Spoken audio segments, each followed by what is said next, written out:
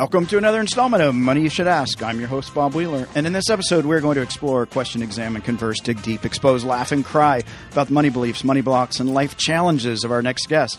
Turn up the volume, listen, learn, and laugh as we sit today with the American comedian, writer, producer, host from Los Angeles, Sam Tripoli, who, which you can say hi. But hey, bud. Yeah. I was letting you do your thing. I know, dude. I was. Then I was like, let you be in your groove, dude. Hey, man, you've got credentials and credits at the wazoo. I do, and I do, and I don't, but I'm in a place where I love it where I'm at, and it's great, and it's wonderful. I'm a pirate. I have a pirate ship, and I love being a pirate. And you just got to get a parrot. Yeah. And then, so you got Zero Fucks. You got Armogeddon. Well, yeah, those are my specials that I self-produced at the Viper Room on the Sunset Strip. Who knows how much longer the Viper Room will be here. I'm surprised it's still here, but that's super cool. But yeah, it is super cool. But the way they're knocking down everything and turning them into bad Chinese condos, it's just someone said someone bought it up, and they're gonna. It would be a super tragedy. But you get fortune cookies when the Chinese take over. So that is true. That is true. That's the nice thing. You've got a podcast, Tinfoil Hat. You've got a web series, Conspiracies Now. I have two podcasts, Tinfoil Hat with Sam Tripoli, and then I also have Punch Drunk Sports with Jason Tebow and occasionally Ari Shafir. There you go. Yes, my two favorite things. And so I have to say I was surprised that not surprised, but you are the only other person besides Roseanne Barr that went to the main stage first. Mitzi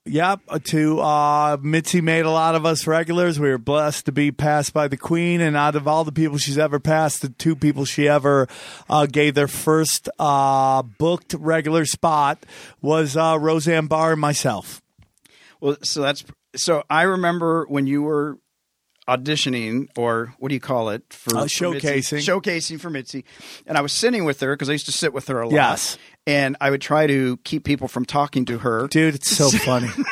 I was just having this. I was blessed to shoot the Showtime thing that they're doing for Comedy Central. I was starting to get butthurt that they weren't going to ask me because, I bleed Comedy Store, and just lo and behold, I was eating with a friend of mine, and the guy who was producing it walked up, and it just happened, and we were kind of talking about, they want to know about how you got picked up, and the big thing was getting your showcase hijacked. Right. And people used to do that. They would come in and try and, hey, Mitzi, and then she'd, what? And then, yeah. And I remember, because one of my favorite bits that you do is the stripper. The pole stripper. In a it's always been one. And she did not think that was funny. And she hated me. And I'm like, Mitzi, that's so funny. And I thought she was going to fire me because I kept telling her how funny it was. Well, I appreciate that, buddy. I really did. And she was like, no. It was very interesting because, I was telling the story yesterday about how, you come to L.A. and there's, so many layers of making that you have to go through in this town to make it. Some people get fast-tracked, and that sounds like a blessing. I don't think it is, but because you don't get the ego effed out of you, that I think it's very important for this business. Yeah. Because, what goes up must come down. If you don't get that ego effed out of you, man, when you come back down, I mean, you're gonna piss a lot of people off, and when you come back down, no one's gonna put their hands out to stop the slide. So I think it's important to get your ego fucked out of you. So I had this one bit called "Stripper in a Wheelchair," and it was a bit I came up with based on Halloween and seeing this hot chick in a wheelchair. And right around then, it was this big push about affirmative action in this country. And should it be or shouldn't be? And I remember thinking, what if she wanted to be a stripper? And right. What if she had to do pole work? She went up there and she was doing, I still get asked to do this bit. I did it on Comedy Central. I only got asked to do stand up on Comedy Central one time in my life, an actual full set. I did a bumper once for the military they had me do, but an actual set on Comedy Central. One time I got a standing O doing that bit, and I knew she hated that. I did the showcase. I got this huge wall. It's like a standing O. I remember one time I did it, and Princess Corey calls me, and she's like, Oh my God! You didn't get picked up. Mitzi actually hates a stripper in a wheelchair. She thinks it's offensive. But they made me something new. That's why I knew it's on something. They made me what they called a showcase regular, which was I could showcase anytime I wanted to. All I had to do was tell them, hey, blah, blah, blah, won't see me, and Princess Corey would give me a spot. And that's kind of like what happened there. And then later on when I got picked up, I didn't do that bit. I did a bit called that Joey Diaz loved, which was Asians on ecstasy, and how like Asians love ecstasy because they're so smart, their visuals are better than ours. So It's like they're in like IMAX, Dolby Digital Sound. Why, I flunked first grade. My visuals are like 8-bit. So it's like, and the rest is history. The rest is history. So she let you. So part of it was not that she let you in, but you were doing Arabian Nights. Yes, I was part of the Arabian Nights because you're Armenian. Yeah, but that's not why she picked me up. She picked me up because she asked me if I was Syrian, and I did not know what Syrian was at that moment. So you said yes. I said, yeah, I love Syrians. I love my Syrian mother. I love to eat the Syrian food and the Syrian women. Oh, they're the best. So that's kind of how it went. You feel bad lying, but it's like you got to get.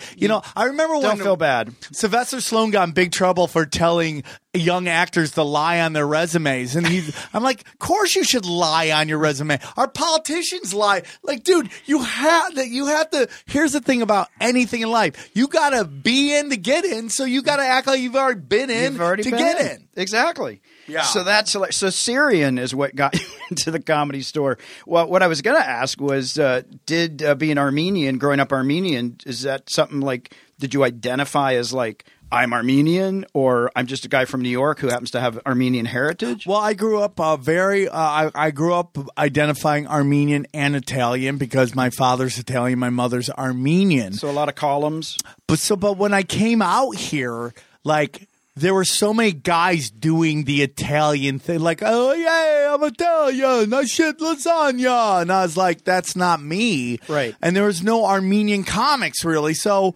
I was known as White Boy Armo around all the Armenians, and they brought me in the community, and I was not liked at first. I was very Americanized, and this was like 20 years ago, and they were fresh off the boats, first, second generation Armenians, and now they're just savages. These people, we do a big Armenian benefit here every year.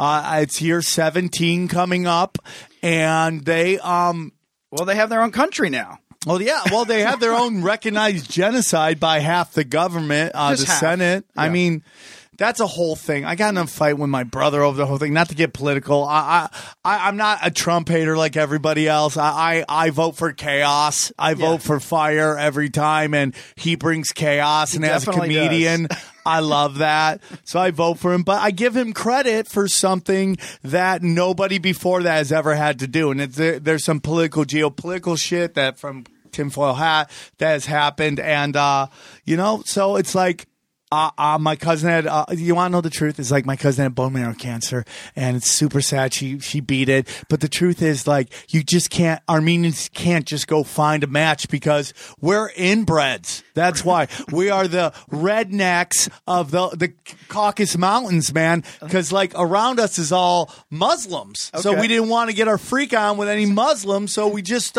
and we're a tiny country. So there's only so much ass out there. That's so we had to hook up with what we could. Hey, man, not good enough for my family, not good enough for yours. That's I grew up in the South. I'm from the South. Nothing wrong with that. I love the South, man. The South is very underrated. Red states are very underrated for comedy. The really blue areas, I don't know if there's a blue state. They say California's a blue state. You have L.A. and San Francisco are blue. The rest of it's pretty red. Pretty red, yeah. And they're great. Listen, man, conservatism today.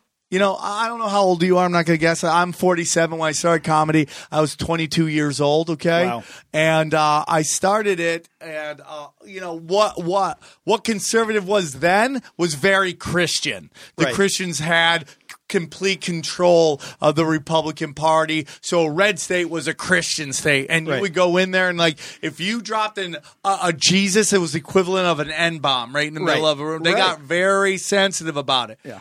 Over time, that's changed. And now, like, conservatism to me, or a red state is, like, don't tax me, don't take my guns, but hey, you want to swing? Let's swing. Everybody's wife swapping, and it's just the Have way a good time. Yeah. That's what a red state is now. It's a totally different. It's like bizarro world where you go out. They're a lot more open to jokes. They don't like contrary to belief, they don't like overly homophobic jokes. Right. They don't like overly racist jokes. But they're listening to what you got to say. So it's like a weird time for that, but it's a wonderful time. Would you say that growing up in New York is a different energy than like West Coast? I mean, I'm upstate New York, which is a completely different, completely different vibe to all the country. I'm telling you this, when I tell you upstate New York is the most conservative area I've ever played, I'm not lying to you. Wow, okay. It is Napoleon Dynamite. If you ever watch that, same sweaters, same 80s mall hair, woman walk in with the weird, weird, Carmen Electra jizz hair rocking up, and it's a different vibe. They are super sensitive. They are more of that conservativeness, even though I don't see overly religious. You'll drive through like Oklahoma and see a giant statue of Jesus. Right. But still, they like to laugh at crazy jokes, you know. But upstate New York's way more like conservative, sensitive about that, you know. Wow. They still get their porn on dial-up, so it's a little slower, you know. It's more digestible. But the rest of it, so when you ask upstate, New York is great. I love New York City. It's not really. I think I'm at the age where you're past enjoying what New York City offers. Like if you're 20s or early 30s, it's great. You're young. You're banging everything that moves. You got like New York City. They kill themselves scrapping for a little resources they get because they have FOMO, fear of missing out. Right. They want to go out on a Tuesday night or Sunday night, and it's still jumping. That's why you live in L.A. That's why you live in New York, is for those crazy, like on a Wednesday night, there's other lonely people out doing stuff. At late hours. Like you go in the middle of America, you go anywhere, it's like 28 Days Later. It's a zombie movie. You're like, where is everybody? Nobody's out. Yeah. Like women over 25, they're out of the bar system. They're all home pregnant. Yeah. It's just a different way of living. It's different. I love it. I love West Coast, dude. I'll never, I mean, sometimes I think about Florida. I like Florida. I like Tampa. Hurricanes. But we got fires. Which one do you scare more? I know. Yeah. It's like, do you remember it ever being this bad before? No, I just was saying to somebody, I only remember in the last 3 or 4 years that all of a sudden it's like fires everywhere. It's almost like they want us all to move. And yet I'm stuck on the 10 in traffic. Like what? Like when people call me all the time, they're like, I hear LA's a real shithole. I'm like, yeah, it's horrible. Don't move here. Don't tell any of the nieces or any of the nephews to move here. I make up stories about how bad it is. I'm like, I know a guy Aunt Ginny that was just walking and he got AIDS. That's how bad it is out here. Terrible. Everybody move away. Everybody move away. I want to be Jack Bauer. I want to get around LA in 10 minutes. I need a helicopter. Yeah. It's no, it's crazy. It's new. Let me ask you this. Were your parents excited you went into entertainment? I flunked first grade, dude. They were probably, when I was a kid, looking for the receipts so they could get store credit. You know what I'm saying? So, I mean, I was anything. I was expected to pump gas. That's how old I am. There was a job where someone would pump your gas. That's right. But I just was not meant for the U.S. public school system to sit down and listen and understand, systems. That's really what school's about, to teach you to be a good follower. And I was just never into that. And I always wanted to be a comic from the moment I knew I existed in the world. Wow. I wanted, in this universe, I wanted to be a comic when I didn't even know there was a name for it. Yeah. And what gives you... Like, one of the things that I love is, you don't hold back. Whether it's like somebody, oh my God, he said that. Yeah. You lay it out. I was always like, I have to accommodate everybody. Yeah. So, like, I appreciate that fearlessness. Yeah, it's a crazy life. It's a high rope act to do. It's like a high wire act. It can be great when it works. It's blessings. When it doesn't work, it's you're dealing with some shit, you know. And I come for the laughs or the tears. To be honest with you, I want an emotional reaction. Yeah. I think people think stand-up comedy is meant to be patty cakes that, you know, we're just, you know, it's like supposed to be light and flat, you know, and it's like, there's no other art where it's like meant to just be light, fluffy bullshit. And it's just like, no, dude, stand-up is like the real last stand of the First Amendment, which I have tattooed right here, you know, and I have Second Amendment right here because without that, there's not that. Exactly. And it's just, the truth is, it's like, you know, stand-up comedy is the only art in the world where you don't need $1 to do it. Right. Okay, so like I need a microphone, but I don't really need a microphone. Right. I need a stage, but I don't really need a stage. I could go down to Venice Beach and just start hurling jokes and getting people and that is a dangerous thing because it's not controllable. And that so there's this whole thing that you know that it's like there's these powers that be are trying to control it and destroy it and or at least wrangle it. There's a you know.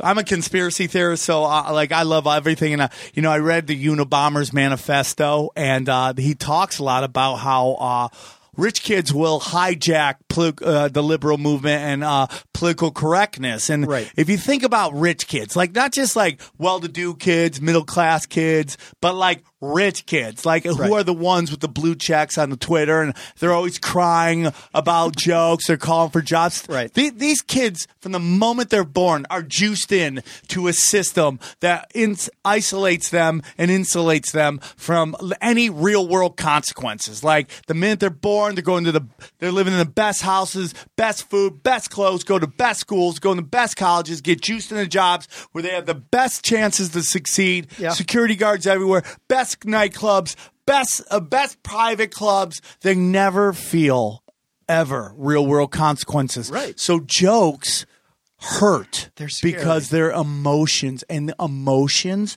are real things to people who don't feel any other kind of effect of the world. And that's why we got to kill off mean jokes, because it elicits a response and people feel pity. And they hate feeling it. It's funny because there is some fear around comedy, right? Or truth.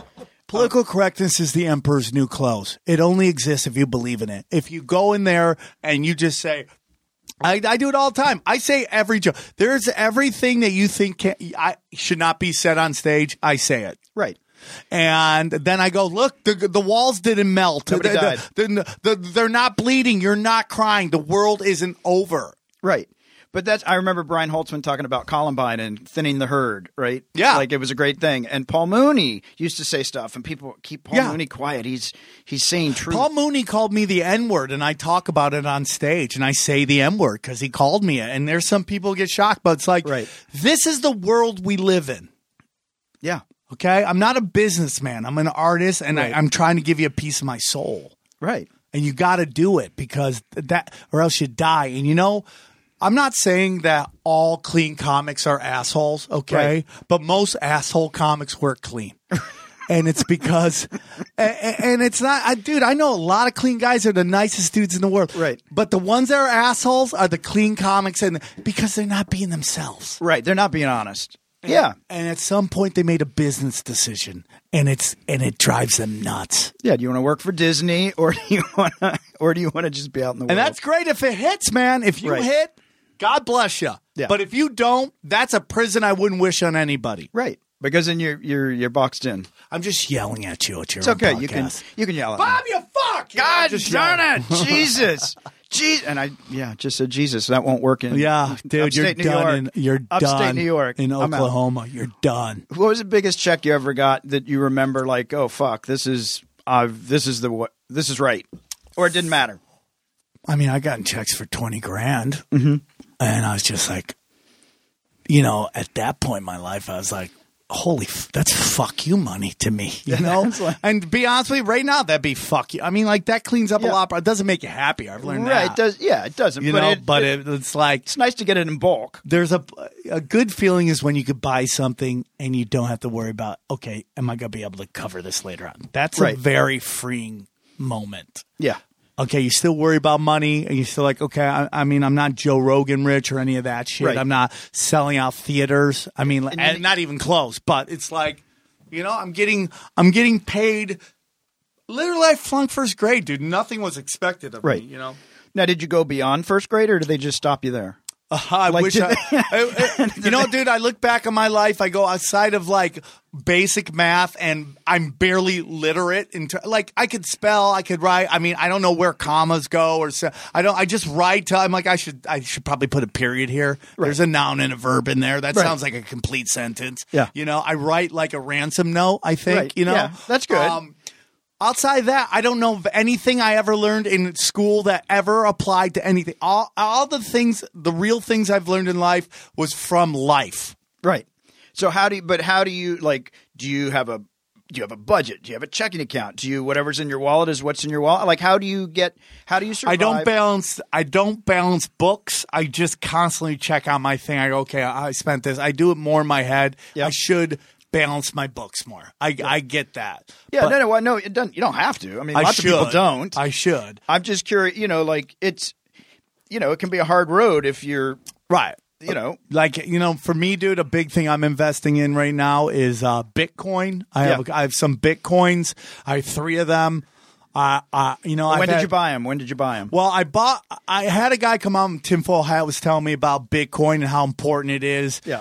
And I've had a lot of people I trust tell me about how important it is. So I bought part of one. And then I had a sponsor who was of a podcast who was like, can I just pay in Bitcoin? I'm like, oh. I've always just wanted 3 Bitcoin. I don't know why in my head I was like, I just want 3 Bitcoin. 3 doubloons. Yeah. And then he's like, okay. And then I noticed that he had sent me and it was there it was, 3 Bitcoin. So I didn't touch it. So I'm just holding it because everybody I talk to, like, Bitcoin will get to 100,000 of Bitcoin. So I'm just going to hold it. I'm just going to see what happens and then go from there. So you've gotten the Bitcoin in the last 3 years? Yes. Okay. Because I went in and bought Bitcoin early. Well, after it got really high, and then a friend of mine made $1 million, and then I went and bought it. I bought 10,000. It's worth 1,500. Yeah. And I just watched it go, frick, just throw away all that money. Yeah. So now I'm just praying it comes back. Just hold on to it. I'm freaking holding on to it. Just hold on to it because I think the key will come is when they've mined all the Bitcoin because there's a certain number, and that's when it's going to explode. Cool. So I'm just going to keep holding on to it and just hold it and see what happens because, I had a neighbor bought a house based off his Bitcoin. Yeah. So that's kind of I would like to buy that. My dad really got into commercial real estate. My brother's great. He manages nightclubs and stuff like that. So I think I'd probably work with him. We're trying to buy our hometown bowling alley. Oh, cool. Yeah, I want to turn into a little comedy club because New York City's right there. There's so many great comics. I could just get them down there for the weekend. Yeah. There's a very famous college called Cortland State Red Dragons.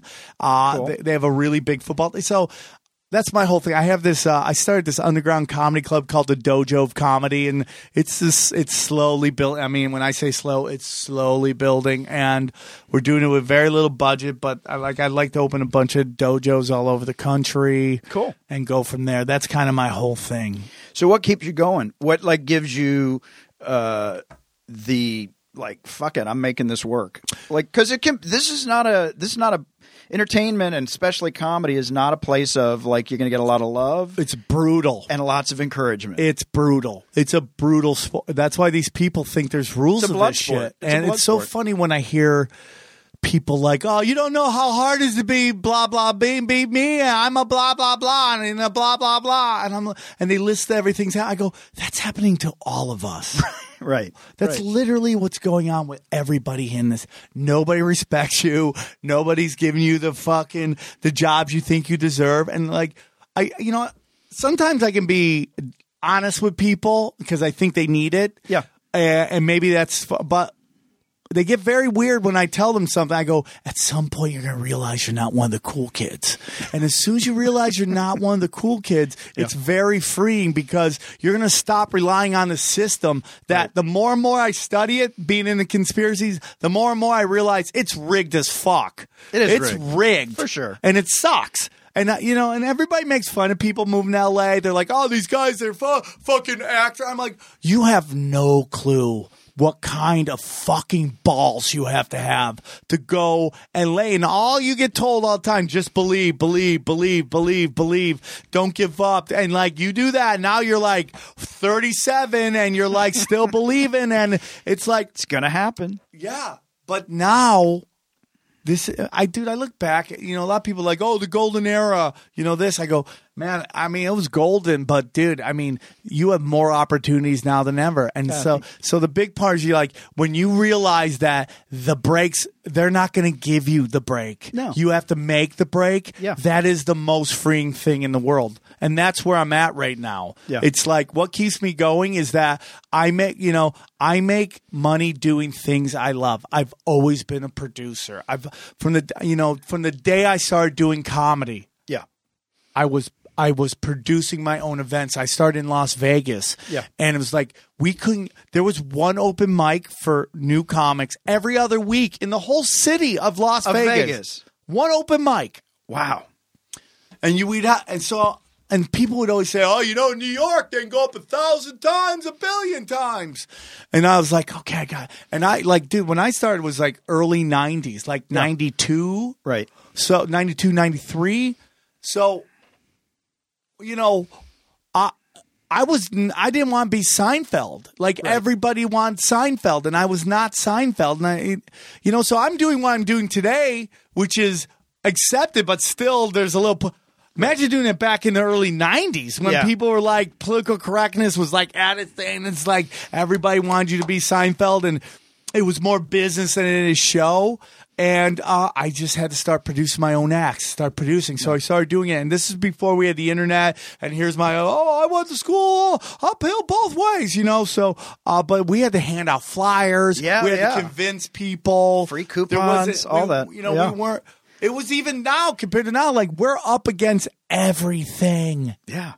No. Like I did my podcast, did a live show in the main room. Oh yeah. Where the tinfoil hat's about 2.5 years old. We put over 200 people in there in the main room. Anywhere else, that's a blessing. Right. That room fits 375. We're like, what are we doing wrong? Right. I was up against the first day of the World Series. Well, yeah. I was up against Lakers versus Clippers first day of the season, which everyone's convinced they're too bad. We were up against everything. Yeah, Back in the day, you like what was Frank Sinatra up against? The Yankees. That's it. Yeah. There's nothing else. No, it's impossible. No, the playoffs always ruin it. Oh, these clubs. Kids don't even know. The Lakers haven't been in the playoffs for 6 years. They don't know what's like. Like the Lakers are stand-up comedy show serial killers. Okay, they've murdered more shows. Great shows had 2 weeks bad. Got to end the show. You're like, what? Yeah. No, sorry, dude. Nobody showed up. So they got to watch the Lakers. I keep going because everything that I've been working on is now showing. It's blooming, and I'm taking. Yeah, I mean, like I've been producing in the main room for 20 years, dude. And when I was producing early, nobody came here. Yeah, so you would put like 100 people in that main room. It was amazing, and you were like, "I'm great," and then they're like, "I wish it was packed." I'm like, "Me too," but because the Comedy Store wasn't hot then. It was a combination of like, Mitzi and the industry hated each other. She didn't give a fuck. There's a famous story of Jim Brewer calling. And was like, hey, I'm on Saturday Night Live. She's like, I don't give a fuck, and hung up on him. Yeah. You're like, Jim Brewer's the funniest dude out there. Yeah. How crazy, right? Yeah. No, she never liked Seinfeld. She was like, he's not funny. Yeah. Well, it's like, it's like Seinfeld. I respect him because I think that's who he is. Yeah. It's not for me. That's not my style. I like people who go for it, man. It's like, like some of my favorite movies are like Fight Club, Taxi Driver, Caddyshack, like raw and real shit, crazy shit. Like, I don't know why it's got to keep safe. You're sad. It's like that. Then you shouldn't be at a comedy club. If you're getting offended by jokes, you know what? Your life is going too well. Okay. Right. It's working out. Go to Disney World. Dude, if you're using pronouns, okay, there's nothing more white privilege than pronouns. I got pronouns. You think crackheads who are homeless are worried about being called shimma shamma ding dong or whatever it is, dude? They don't give a fuck. Right. It's like be you on stage. Be you. And even if the best you do is 100 people in any venue, you charge $20 a ticket, dude, you're walking out with $2,000 a show. Yeah. That is in this country at this moment, that is a blessing. It's not bad. We're the hardest thing about this place, because it's the Comedy Store, it is Mecca for comedy. It's also Mecca for podcasts. Yeah. Like all the big comedy podcasts, all the comics play here. Yeah. Okay? We're up against watching these guys who are the Mount Everest of this shit. Yeah. And we're like, oh, dude, I wish I was them. We don't see the fucking millions behind us that would give their left nut to be able to do a podcast here on a Friday at 4 p.m. Exactly. Right? In the studio with the blessings, dude. No, it's pretty amazing. Well, it's funny, we're talking about the 100 people for a show. It used to be, if there were 5 people, they could start the show in the OR. And people be like, we got the 5th person. Dude, I wish I would have said, I hope they allow me to go back on and talk about some more stories. But one of the best things I ever saw in my life was Paul Mooney doing 45 minutes for 2 people. Jeez. And that's when I learned, like, hey, dude, who gives a fuck how many people are in the crowd? You go for blood. Because Paul Mooney rocked. I mean, 2 people. No, 2 people. Yeah. 2. I could listen to it for 2 hours. I could listen to that guy forever. Yeah, no, he called me the N word. Yeah, and for a while it was the #1 credit on my Wikipedia page. That's awesome. Yeah, I'm just yelling at you, Bob. I'm sorry. Right, I see you twice, and I'm just screaming at you. That's all right. It happens. Let me ask you this: your parents, did they tell you to go for it? Like, where did you get that? Again, back to my parents. Your dad's Italian, so probably. A little bit of go for it. Well, I got to be honest with you, man. My parents just never said no. They were just like, you know what? I was class clown in 6th grade. I was class clown in senior year. I think they feel like, okay, this is the one thing he could do. I dated 2 chicks in high school for about a week total each. I mean, like, I didn't really have girlfriends. I just got fired from jobs all the time.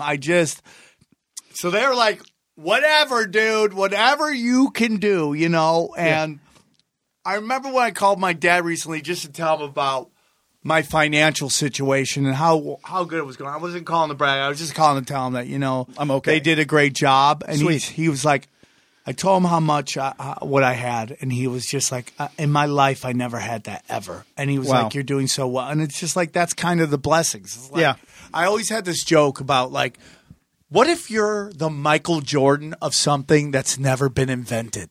It just hasn't been invented yet. Right. And you're the greatest. What if Bob Wheeler is the Michael Jordan of time travel, hide and go seek? But because you were born now and the technology wasn't there, you never got never got it. That's how it was just for like what I want to do, which is talk conspiracies in a podcast. When I was coming up, that wasn't available. But now all of a sudden, not that I'm the Michael Jordan, but just the fruits of doing that. We won't know yet until we get to the playoffs. But the point is just like it's just the blessings are right now. So they were just happy that I did. And they never told me no. They're like, well, Sammy, what about retirement? Stuff like that. I'm like, honestly, I've done so many drugs. I don't think it's going to be, I'm going to go that deep. So you're not going to live to be 95. Maybe that was just my retirement plan is just do as many drugs as I can so I don't have to worry about retirement. You know what I'm saying? At least you'll feel good on the way out or you won't know. Yeah. Be like, hey, dude, I'm going to be talking to myself in the old home. I already do. That's another reason I crank out so much content. I just talk to myself all day. I can't turn my brain off, so I just might as well put a camera in front of me and just talk. Yeah. So you don't really have a financial retirement plan. It's really just like live in the moment and do your passion.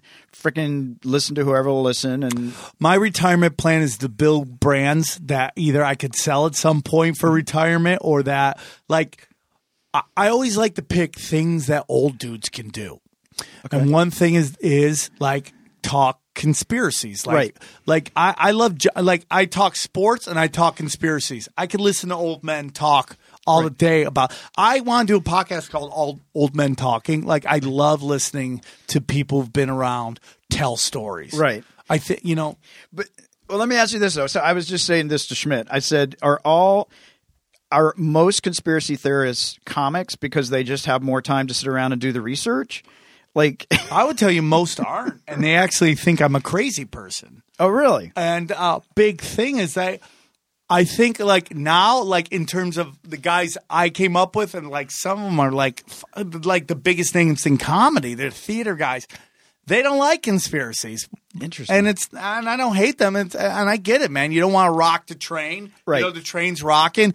The people that don't really like conspiracies are the ones who are either killing it in their business and they don't want to have to stop and think, are they part of a system that's maybe not right? And people who have children. People who have children don't want to know what kind of world they brought their kids into, so they'd rather buy into this Republican versus Democrat, pro sports, pro wrestling bullshit. And it's fine. The blessings are that I've been doing this now long enough that I don't have to get into the middle. I don't get in arguments anymore. I just kind of move on and go, yeah, it's cool. Like, it's like nobody likes Trump. I'm fine with Trump. I'm not saying I have a visceral reaction to saying anything nice about any president. I've grown up, the earliest president I remember is Jimmy Carter. I personally think that's the last time we've had a really nice guy in there, and I think that will probably be the last time. And since then, I just think they've all been compromised. But there's a lot of things I like about Trump. But I've had to learn over time that just like I'm fine with people not agreeing. Like for some reason, like people not agreeing on stuff, all of a sudden it's become this felony, and like they get so mad. Like I'm not just here to talk to people that I agree with. I want to talk to everybody. I got a new show I'm starting, which is a full-on debate show. Like it's going to be a real debate show, like old like William F. Buckley firing line. Do you remember? Yeah. You watch them on YouTube. It's the most gentleman verbal combat I've ever watched in my life, and we don't have enough of that anymore. So you've got a show coming out? Yeah, well, it's like I haven't come up with the name yet. We're filming the first one November 13th, and I have a actual libertarian presidential candidate and a Democratic presidential candidate. Both are running. Okay, cool. And both believe they have a chance to win the presidency, and they're going to come on. We're debating gun control. So I think these are things people need to have.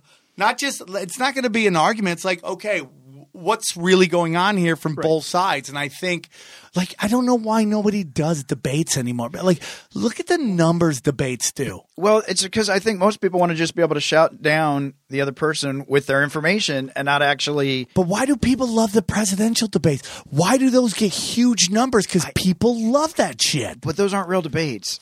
Well, that's a good point too. They're not real debates. That's like, true. They each have their. I'm going to say this no matter what question I get asked. I'm just going to smile and redirect. But you didn't like the Hillary versus Trump shit? You didn't think that was just fun, like fireworks? Like, I love that shit. The general one's a little bit more. The DNC one is like, because nobody thinks they can win.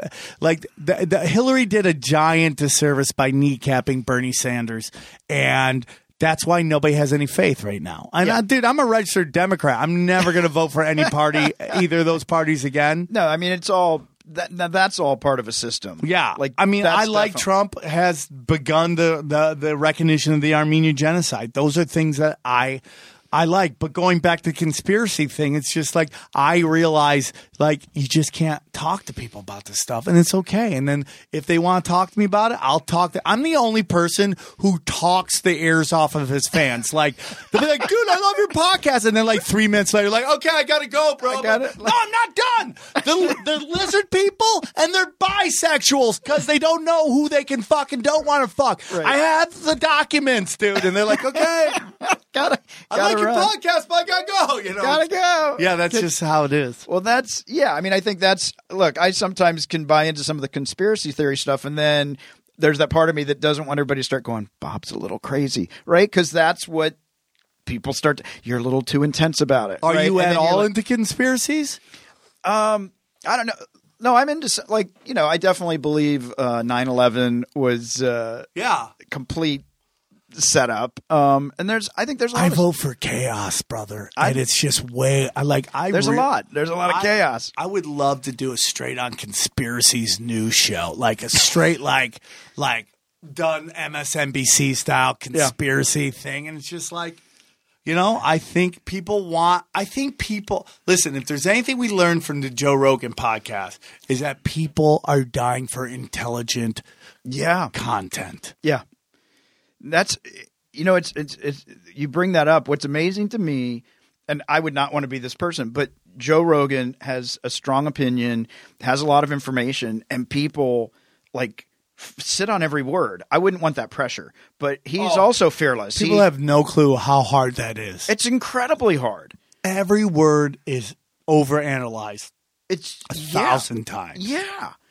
And he's got millions of people I wouldn't want that. What did Joe say? Wait, why did he say that? What? And I'm like, fuck, it's almost, I couldn't handle the pressure. How long have you been doing this podcast? Year and a half. Okay. Dude, when I started doing podcasting 8 years ago, that was like prehistoric times of podcasting. Yeah. Right? Prehistoric. We're right now in the medieval times. Right. Love it. Joe Rogan, let's say, gets 10 million people listening, which is amazing. Amazing. Those numbers are insanity. The Tonight Show, they would sacrifice their mother to get 10 million people listening. For sure. But think about that. It's not just people in America that listen to that. In the world. So he's get 10 million people out of what? 7 billion people? Yeah. It's a drop in the bucket. We're so new into this. It's only going to grow. The head of HBO stepped down so he could go run a podcasting network. Wow. Yeah. That's the power that we're in right now. Well, interesting. Be interesting. That's why I tell all the young congs. They call me dad, but I'm like, listen, dude, especially the young girls, they all have this fear that they're going to expire because, their hook is how pretty they are. And God bless you. Use it all you can. I don't hate Chelsea Handler for fucking her way to the top. It's just shut up with all the social justice warrior shit, right? Bang all the dudes you can. Your pussy's fucking got more tread on it than a fucking bald tire. But the point is, less tread, excuse me. But the point is, dude, it's just be interesting. All right. Just be interesting. If you have a point of view, throttle it to 10. Right. And just go hard in the pain. And people will come because the one thing that comedy clubs, I think, do wrong is they run from the train wreck promotion style that is big in all other forms of entertainment. Yeah. The bigger, the crazier the train wreck. Why do you think fucking things are put out like, oh, dude, these guys hate each other. They almost got in a fight on set. So people will come see the movie. Right. Exactly. But see, I think that's what Mitzi created here. Chaos. Right? Everything's welcome. It's not. Yes. You can't be. Don't say that. Mitzi, freaking say whatever you got to say. You talk to people who are all from what we'll call the dark ages of the Comedy Store, which was late 90s, 2000s. They'll talk about that time in loving terms. Oh, yeah. Because they were able to grow and nobody can. Dude, the industry never came here. So you didn't have to worry about if you bombed or not. You just did it. Yeah, I actually just heard a few people saying, I wish we could. It's great that the Comedy Store's packed, but you don't get the stage time and the ability to just freaking go dark or crazy. Don Barris, like everybody, just Holtzman Brody would never exist anywhere else. I love Holtzman. They try to bring him anywhere. It's just this house. Yeah. He's so comfortable here. But Mitzi created that. It's come as you are and fine tune it. And dude, everybody from that era of all the people who were here when it was dead. Yeah. They're all the big name guys now. Yeah. Because they were able to grow and do stand up all the time. Yeah. You never had to worry about the industry being here. Because they were not. The best. They were not. Yeah. I think the hard thing for me was, I was doing comedy and then Mitzi asked me to come in and help with the accounting. And then there's this balance of now I'm the accounting guy, not the it's hard. You've been here for so long, dude. It's a blessing. Yeah, no, I love this place. You've worked in Mecca. I have worked in Mecca. You see Mecca rise, dude. It's like the greatest thing that people. I've been at the Comedy Store longer than I lived with my parents from my first breath to the day I moved out, and I've been here longer than that. Wow. Even and everything comes to an end, dude. And there will be a day where I will do my last set here, whatever day that is. Okay, yeah, that's terrible. It happens, right? I know, but I know that no matter what happens, they'll never take the Comedy Store out of me. Yeah, everybody will come and go, but the Comedy Store will always be in my soul. Yeah, always. Yeah, and they'll never be able to take that back. Yeah, and I think that's something that maybe most people don't understand, or they can just get a taste of it. You don't realize how great the Comedy Store is until you're in at the Comedy Store. And, I'm very happy that a lot of people now are getting to experience this. I miss the private club. This used to be a private club. Right. And there was a lot of great coke and fucking, and it was great. And I know they're still doing it, but not like it was then, dude. And I know every generation says, it's not, but dude, I mean, like, when it was jumping here and they were doing coke and fucking, that's when it was dead here and you literally turned Mecca into your fuck palace. It was the best. I mean, dude, half the reason people think this place is haunted because they were listening to me fuck in the sound booth in the fucking main room. They heard girls moaning. They thought that was a ghost. It's not a ghost. I'm doing D. Dickens upstairs, dog. So it was a blessing, dude. And it probably won't happen back again. To that it will never because happen they'll again. turn us into a Chinese condo. So we need this to cook with gas. Exactly. And it's cooking. It is cooking. So what's the last thing you would say to comics? Because I know they'll beat me. What's the last thing you would say to comics besides be interesting, probably stay the course? Yeah. Because you can't just freaking – you got to stay in the game. You got to stay in the game. And just it's like if I could give any advice to anybody, it's just like love yourself, man. Like listen, nothing makes you, nothing breaks you, right? There's people like, I got to get at the Comedy Store. And that'd be great if you could. It's just the reality is there's only so many spots. That's and right. If you don't get in right now, it's not the end of the world. Yeah. Create your own brand. Listen, podcast, YouTube. That's the difference between LA and New York. Yeah. There's a million comedy clubs in New York, and these comics are some of the greatest I mean, they're wordsmiths. Right. But they focus on stand-up. Out in LA, it's about your brand. Build your brand. Right. I've seen people go from zero to hero because their podcast blew up. Right. And then they're getting all the stage time they want. Exactly. That's the key, man. Build your own ship. Build your own dude. Yeah. I'm not gonna get into names. I've made fun of the biggest names out here on Twitter, talking mad shit, and nothing's happened to me because I have my own pirate ship. And when you have your own pirate ship, you can raid wherever you want. Make your YouTube. Listen, everyone hates YouTube. They're like, oh, look at these. I don't want to be one of these stupid people. Listen, if you think they're not talented, which is fine, you think they're not talented, just imagine you with talent what you could do on YouTube. I'm telling you, man, build your brand. It's almost, if not as more important than getting up on stage because you're going to be able to get on stage when you have a fucking following. And we're in medieval times, so there's plenty of time to get caught up. There's not enough content out there. As much as everybody, there's too many there's not enough. There's never enough. These kids are addicted to their phones. They just I go on conspiracy Reddit, subreddit, and I'm just constantly refreshing, hoping somebody's posted something more there's just not enough. Not it's enough. The best time to be alive. This is whatever you are, there is a genre out there of people who love that shit. Just be interesting. You like to fuck rocks? There's a whole genre of people who like to have sex with rocks. They're out there. Find your tribe. Find your tribe. So where can people find you? Social media. At the adult bookstore. And I'm going to be at Sam Tripoli, Tripoli, across all things. YouTube.com/Sam Tripoli. And then, it's my podcast is Tinfoil Hat with Sam Tripoli and Punch Drunk Sports. Two things I do all day. I go ESPN and the subreddit, conspiracy subreddit on Reddit. And so I do podcasts in both. Find something you love. talk about it, figure out how to make money doing it. So don't forget to share the laughs. You can find us on Facebook, Twitter, and Instagram. Search for Money You Should Ask, all one word. And if you have a question you would like us to ask one of our future guests, you can visit us at moneyyoushouldAsk.com and click on the Record a Question button. You can subscribe to this podcast on Apple Podcasts, Google Podcasts, Stitcher, iHeartRadio, and Spotify. For more tips, stories, financial tools to help you have a healthier relationship with money, be sure to check out themoneynerve.com. You're the best, Bob. You're the best. I'm so happy you're still grinding. Hey, you're a good man, Charlie Brown, and I appreciate you.